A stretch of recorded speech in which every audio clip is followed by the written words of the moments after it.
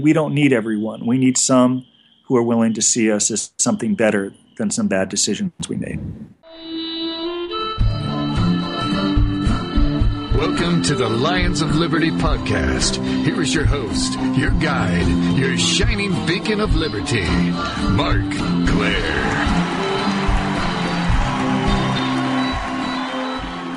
Liberty lovers, Liberty fans, Liberty curious, welcome back to the Lions of Liberty podcast. This is episode number 105. Before I get to my guest today, I want to take a quick second to tell you guys about Health Excellence Select. This is a great organization that utilizes the concept of health sharing, where other people voluntarily chip in to cover your medical costs in order to provide you an amazing healthcare package. To learn more, head over to lionsofliberty.com/health. My guest today is a former stockbroker who served 400 days in federal prison for violating security laws. He is now an author, having written 2 books, Lessons from Prison and Ethics in Motion, as well as a motivational speaker and a consultant helping white-collar criminals thrive through the prison system, as well as helping prisoners prepare for life after prison. Justin Paperny, it's my pleasure to welcome you to the Lions of Liberty podcast. Thank you for having me. Justin, I'm excited to talk to you about your current work, helping people transition both into and out of prison. But before we get to that, I'd like to learn a little bit more about your story. So why don't you just briefly tell us a bit about yourself and describe the events which led up to your arrest for securities violations? I'd love to. So I grew up in Encino, California, which is a Jewish enclave about 20 minutes outside of Los Angeles.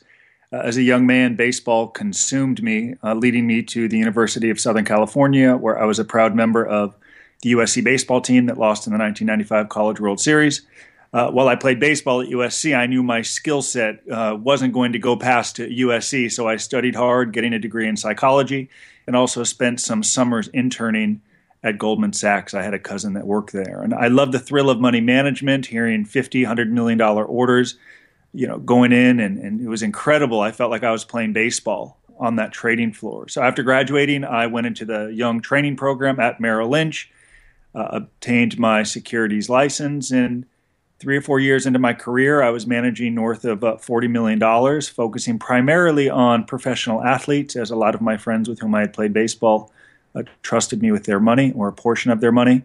And my senior partner and I began to execute trades for hedge fund managers, which we thought was the real sweet spot in the industry, because the hedge fund manager is out raising money and placing the assets with us. Further, all of the trades were unsolicited, which is beautiful because we essentially had no responsibility for the management of the money.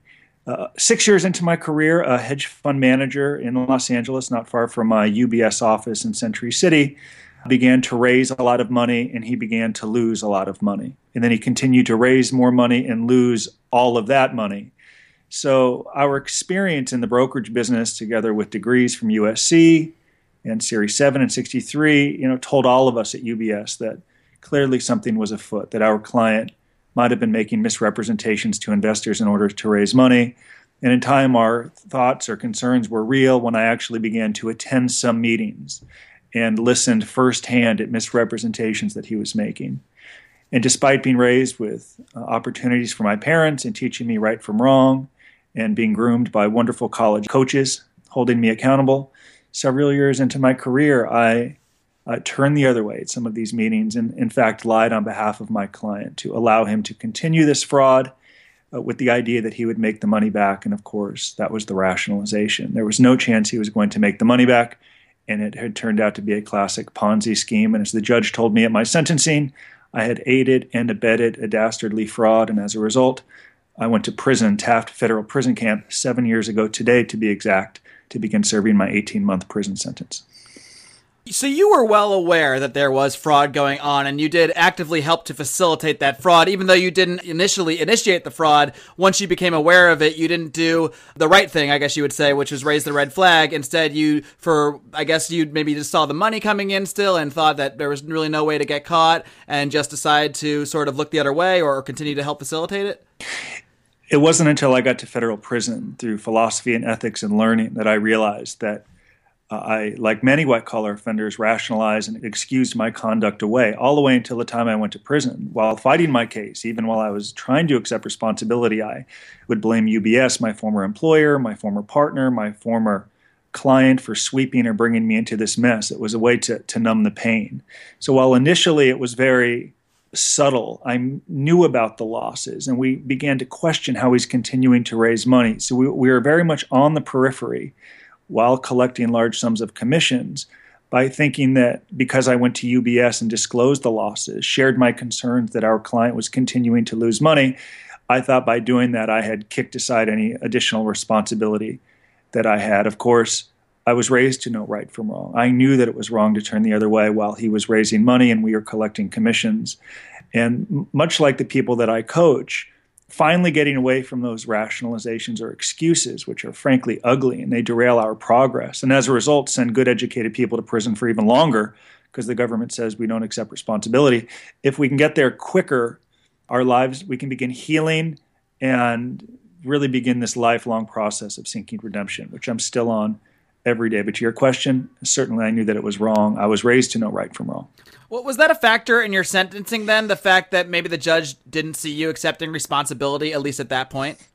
Well, I think initially that the government didn't view me as accepting responsibility foolishly. I even lied to the FBI during my interview. And I've done some work with the FBI. I've lectured at the FBI Academy in Quantico, Virginia, helping agents better understand how they can investigate an educated guy like me. We're so afraid to come clean. So certainly in front of the FBI, I lied because I feared how they would view me. And I wanted them to still see me as a baseball player from college and a young, successful stockbroker.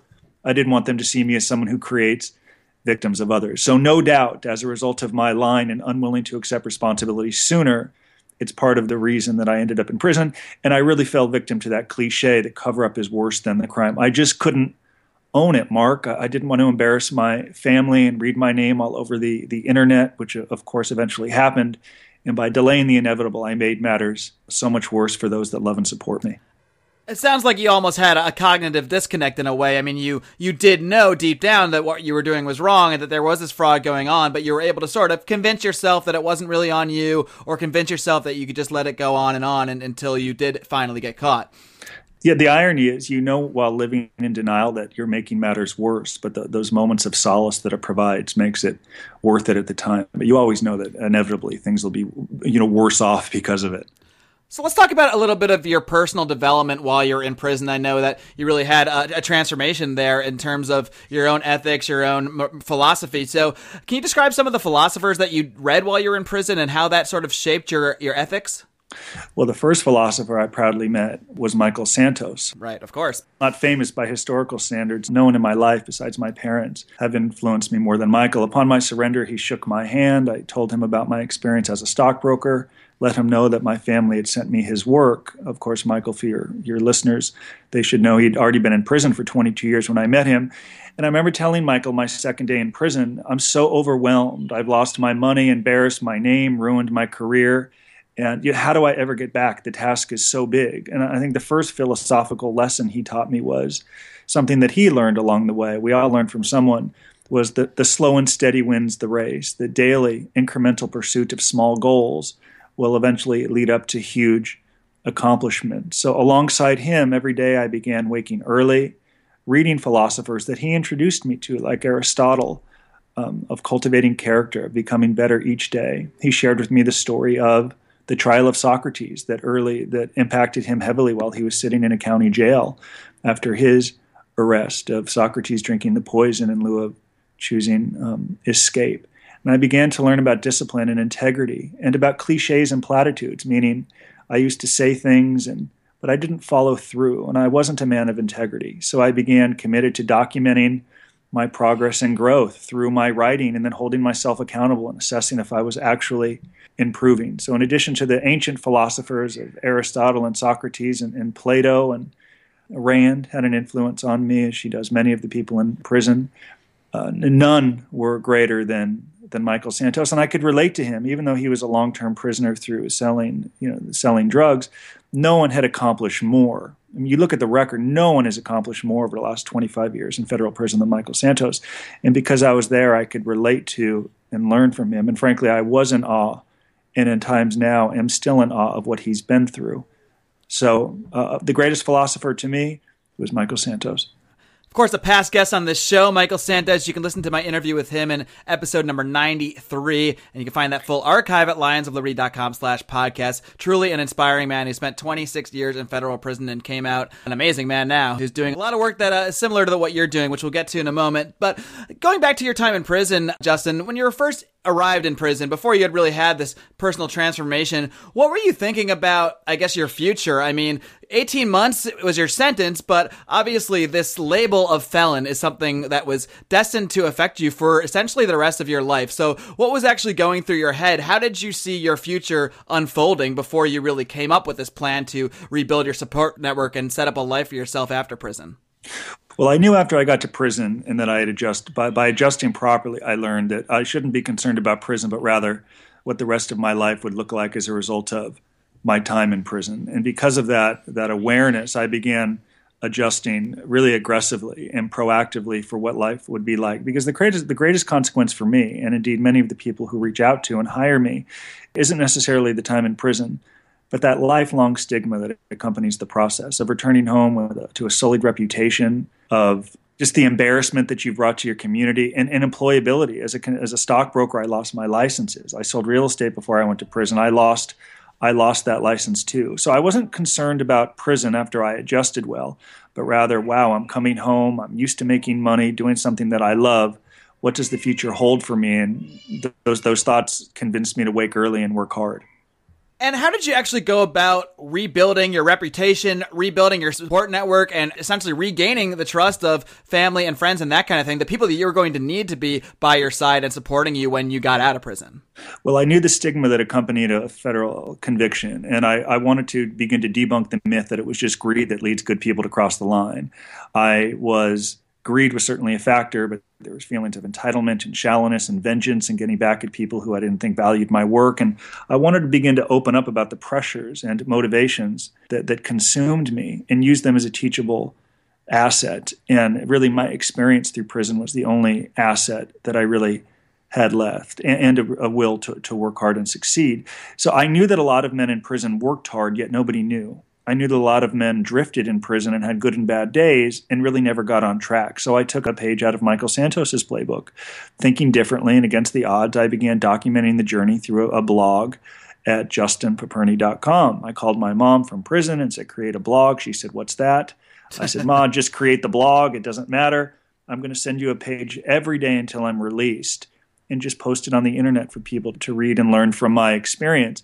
And she did, and within a matter of weeks, I began receiving scores of letters from all over the country, families and soon-to-be prisoners thanking me for providing a glimpse into this unknown world of confinement. And through that giving back, it began to really help me as well. My writing skills were improving. My speaking skills were improving as I began to teach a class in prison. But by documenting what I was learning through this process, I felt as if I was authentic. I wasn't saying one thing and doing another. I wasn't talking about wanting to exercise or reading 100 books or becoming a man of character. I would say it and then I would document it through my work, and any and all could hold me accountable. Till this day, I have prospects who become clients who hire me, and they say, I have been up all night reading your blogs, and you did it, and I can learn from that, and you're authentic and real. I want to go down that journey. And I remind them it's not easy, and there's no magic pill here.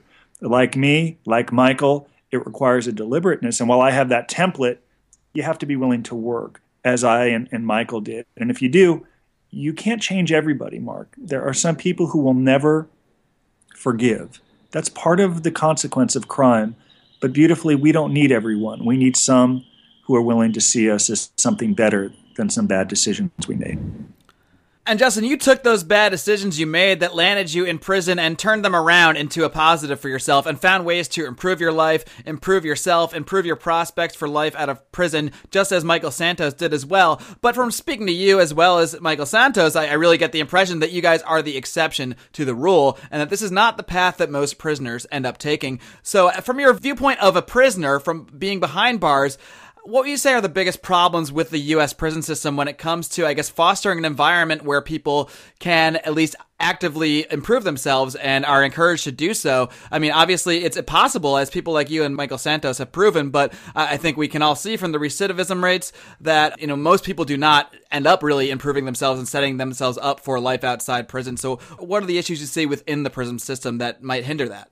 Well, certainly some people might be more predisposed to want to work than others. In prison, I realized, and I say this not to just totally knock the correction system, there are some benefits that come, and you could argue that the system of corrections worked for me. But speaking on a larger scale, I can tell you that there's just so very, very little correcting going on. And I do some work with pretrial services. I've done some work with the FBI, and I'm honest when I tell them I wouldn't call you correctional officers because there's no correcting. So I am convinced the longer we incarcerate people, the less likely they'll succeed upon release.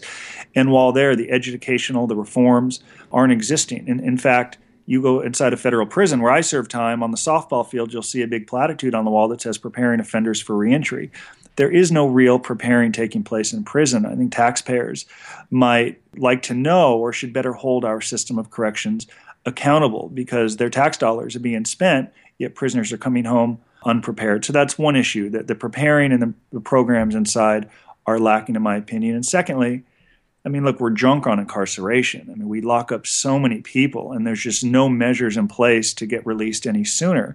You look at Michael's book, Earning Freedom, under the idea that, rather than just locking someone up for 10 or 20 or 30 years and just letting calendar pages turn, how about some measure or some performance, some objectives that would allow someone to earn release sooner, rather than waiting on a law to pass, waiting on legislative reform, incentivizing prisoners to work hard, develop skills, and release, and not come back through the revolving door. So I'm not just blaming the prison system. That's not my style. They have some responsibility, and additionally, the prisoners have a responsibility to use their time more wisely to develop skills that will aid their release. So I'm passionate about prisoner reentry and real cognitive-driven programs that help change the way prisoners think while reinforcing the importance of avoiding criminal associations, because many of the people who recidivate and go back do so in part because they continue to associate with the wrong people. So we could speak forever about corrections, but two things: the length of sentences are too long, and we're not giving incentives for prisoners to educate themselves and as a result come home sooner. Yeah, it seems like the sentencing system or the methods that are used to determine sentencing are basically arbitrary. I mean, they're at the discretion of a judge or at the discretion of arbitrary laws that might put certain mandatory minimums in place. But the focus is always on this amount of time, the number of calendar days, and never on, any kind of actual evidence that someone has been corrected or someone has changed their behavior, changed who they are as a person. And that's something that yourself and Michael Santos both emphasize in your criticism of the prison system. Obviously, not every criminal is going to, some people may never be reformed. Some people may just be psychopathic murderers, and maybe those people should be indefinitely behind bars.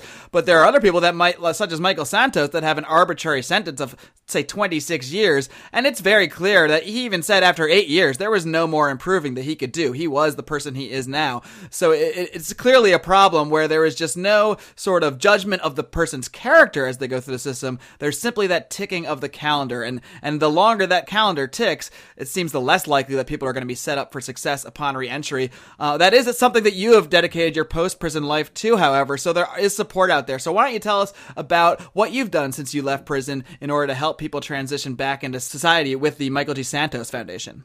Sure, thank you. Upon my release, I began to do some consulting to white-collar offenders, began to do some lecturing, but also was so inspired and moved by the way that Michael taught me and hundreds of others or thousands of others through his time in prison that I got permission from my probation officers. I had no money to put on a credit card to pay a lawyer in San Francisco to get permission to create the Michael G. Santos Foundation to honor Michael and the work.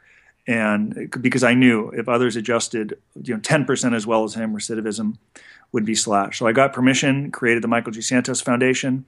We wrote a grant request to the California Wellness Foundation. And in 2010, we received a $140,000 two-year grant that enabled us to develop, implement, and design a reentry program based on Michael's experience, the authenticity. As Michael likes to say, there's value in reading about Shakespeare and Hemingway. Don't get me wrong, but prisoners are of a little different mindset, and they have to be able to relate to the material. And I'll tell you this, prisoners relate to Michael Santos and his journey. Besides it being inspiring, he had documented it for so long and showed step by step how to get there. So that's what we could teach from. It was so authentic and it resonated with our audience. So we began slowly in some juvenile halls, in some prisons, and we began to have 5, 10, 50, 100, 500, then 1,000 people go through our Straight A Guide program that Michael created. And over the last 2 years, it's transitioned into a staffing company where through the Michael G. Santos Foundation, we have a staffing component that only hires the formerly incarcerated. Why? Michael and I reached out to employers, and they were reluctant to place the formerly incarcerated on their payroll. They had perceptions of people out of prison, fear they may fake a workers' comp claim or show up and, they said, I'm willing to give you a chance, but I'm not going to take all the risk and put them on the payroll. We said, great, we've trained them. They're ready to go. Test them on our payroll. So through the staffing company that we've created, we temporarily employ people out of prison, and now many are continuing to thrive. Just in one program in Stockton, California, which has been riddled with crime, I think the second highest murder rate behind Chicago, or even ahead of Chicago. We had more than 50 formerly incarcerated in Stockton, California, and now some of them are beginning to get converted to full-time employees.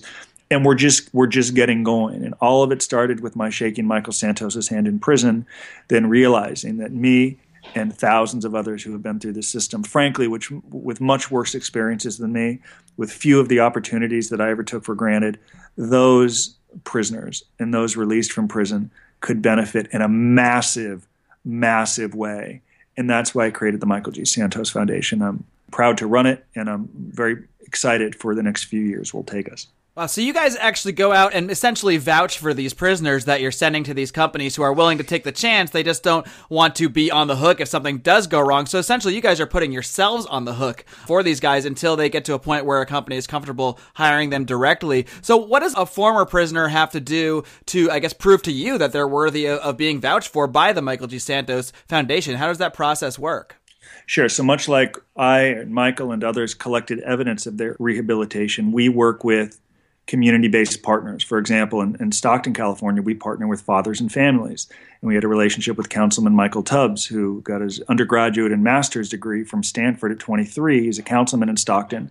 And we began working with Fathers and Families to train probationers and those recently released from prison. So while Michael and I are cultivating relationships with employers like we did in Stockton with Golden State Lumber, we have excellent partners like Andrew Lucero and Sammy Nunez, who run Fathers and Families, who are in the community every day and teaching our Straight A Guide program, our financial literacy program, helping those released from prison develop values and skills that employers value, and documenting it through their weekly courses and our weekly courses and classes, collecting the evidence.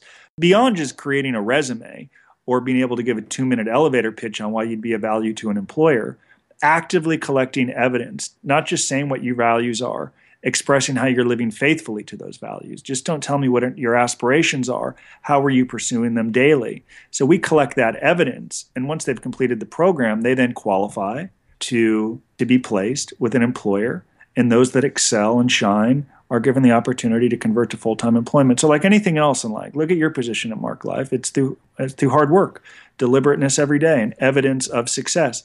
We expect no different of those in our Straight A Guide program, and we reward them with employment and then seek to get them employed full-time. They have truly earned it. There are no handouts, and we're very proud of it.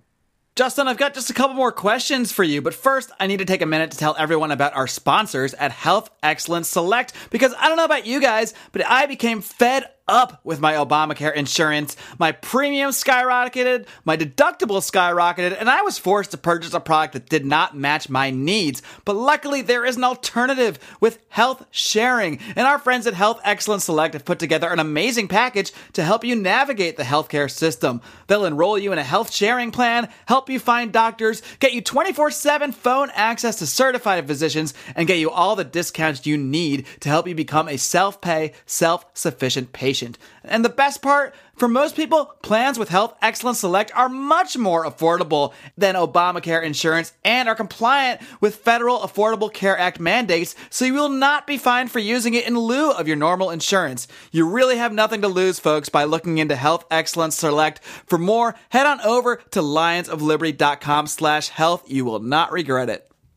Well, Justin, I'm glad you're doing this work. The issue of felons, the plight of felons, is a phrase that we use here at Lions of Liberty. We have one of our contributors, John Oderman. He writes a weekly column, Felony Friday, and we do a monthly podcast, The Felony Report, where we focus on felons, but not as much always on the actual felony committed, but upon how that felony label really affects people in life. And obviously getting a job is one of the biggest ways that somebody can be hurt by that felon label. And I'm so glad there's an organization like the Michael G. Santos Foundation and people like yourself and Michael Santos that are out there helping people at least get over that hump. What are some of the other challenges you see that prisoners face upon reentering society other than just simply getting a new job? Well, you look at the barriers that are put up for people who have records, whether it's qualifying for welfare or being able to obtain a license, a professional license. I joke that as a felon, you can't even cut hair because you're not allowed to hold scissors. Part of the problem is a prison term isn't just the sentence. It's truly lifelong. And coming home broke with very few resources makes it very difficult to overcome the stigma, or you begin working in a wage that doesn't pay you enough, and it's very easy to revert back to crime. So the opportunities that those who have been to prison have are limited. And while I'd love to be able to solve them all, we're a smaller organization. We're tackling the financial literacy, the cognitive training, and the employment aspect. From there, we can leverage off and work with other partners who can deal with other issues that are so pervasive. We're doing some work in California on Prop 47 that will drop felonies to misdemeanors, for so many. And just imagine getting that felony off your record, some real reform that has been passed by my colleagues who work tirelessly to make this happen, working to get that felony dropped to then have a misdemeanor. It then opens you up to a whole new pool of the employment market. In fact, I think Michael's going to begin to do some really interesting podcasts on 47 and interview those who are for it, those who are against it. But for those who can have that felony dropped to a misdemeanor due to some significant change in these laws, will have a huge impact on some of the obstacles that felons face. So I teach everyone in prison, even the white-collar offenders with whom I work through my consulting, prison at times can be the easiest part of the sanction. It's clearly defined with a beginning and an end. Without preparations, without a skill set and a network, you'll endure this sentence for the rest of your life, and it can turn out to be a life sentence. And I wish that on no one. So whether it's through the Michael G. Santos Foundation or through my consulting at federalprisonadvice.com, the onus is on us to prepare and seize every opportunity and release differently than the data suggests for so many of us. Justin, I want you to just imagine for a second that somehow, some way, you are made dictator for a day and you have the ability to make one reform to the criminal justice system. What would that reform be? That we can earn freedom, that prisoners who talk about changing their life, who are rewarded for changing their life, and someone like Michael Santos, who worked tirelessly for 26 years to prepare for his release, isn't viewed the same way as someone who watched the Kardashians all day on TV or played backgammon or table games. That you can earn your way home and prove worthy of a second chance through your own efforts, not through the calendar pages turning. Justin, those are great last words. I do appreciate you coming on the show and sharing your story with us, as well as sharing the information about what you're doing with the Michael G. Santos Foundation, the great work you're doing helping prisoners re-enter society. Before I let you go, would you just like to go through a quick run-through of how people can get in touch with the Michael G. Santos Foundation, where they can find your work, and how they can get in contact with you? I'd be happy to. So anyone who has interest in learning more about the foundation, including employers who might be willing to hire the formerly incarcerated on our payroll or directly on their own, may visit www.michaelsantos.org, MICHAELSANTOS.org. And, of course, call me directly. Like many, I'm glued to my iPhone, 818-424-2220. I'd be happy to tell you about the great work we're doing to reduce violence and create safer communities and create pathways for those who have had lives of struggle. Justin Paperny, thank you once again for coming on the show, and keep up the great work. I appreciate the opportunity. Thank you. Take care, Justin. Guys, that's the sound of me clapping for my guest, Justin Paperny, and the great work that he is doing, helping people transition into and out of prison, because the United States has the largest prison population in the world, not just by the numbers, but per capita as well. This is the land of the free, and there's something wrong with that. But in the meantime, while we try to figure that out, and we try to change our legal system, we have people like Justin Paperny, like past guest Michael Santos from episode 93, who are helping people that find themselves in this system for one way or another. Many people committed actual crimes, such as Justin Paperny, who absolutely did commit a crime and should have been punished in some way. Now, I don't know if 18 months in prison is the way to punish him. To me, punishment should be more about getting retribution for the victims or preventing violent people from committing violence on others. In this case, Justin Paperny wasn't a violent individual. He was someone who did actively engage in fraud, and for that, he should absolutely have faced some sort of retribution. But who's to say that 18 months in a prison is that retribution? Who's to say it's not 5 years? Who's to say it's not 3 days? I don't know, because in our current system, there's no measurable way to determine if someone is actually improving their lives, if someone is actually paying retribution, paying their debts to society, becoming a better person, becoming someone worthy of earning their freedom. But in the meantime, the silver lining to this huge prison population, to the fact that so many people are felons out there, is that there is a market for people to help these individuals. There is an absolute robust market of felons out there that need help in life. So it's great that Justin Paperny was able to start the Michael G. Santos Foundation and actively help these people return to society and become better people and become productive members of society. Helping them get jobs, helping them make sure they don't fall back into any criminal habits that might have landed them in prison in the first place. It's absolutely commendable thing that people like Justin Paperny and Michael Santos are doing. I encourage you to check out their work. I will link to everything in the show notes for this show, lionsofliberty.com/105, where you can find everything we talked about today. Of course, there are so many ways you can come and interact with us. Let us know how you feel about the show. Let us know how you feel about your guests. Suggest guests to me. Suggest questions for my guests. You can do that by hooking up with us at our social media, facebook.com/Lions of Liberty, over on the old Twitter at Lions of Liberty. You can email me directly, Mark, M-A-R-C, at lionsofliberty.com. You can even join up with our Facebook forum and interact with us over there. We'll link to that in the show notes at lionsofliberty.com/105. And until next time, folks, so long as you don't find yourself in prison, go ahead and live long! And even if you do, live free!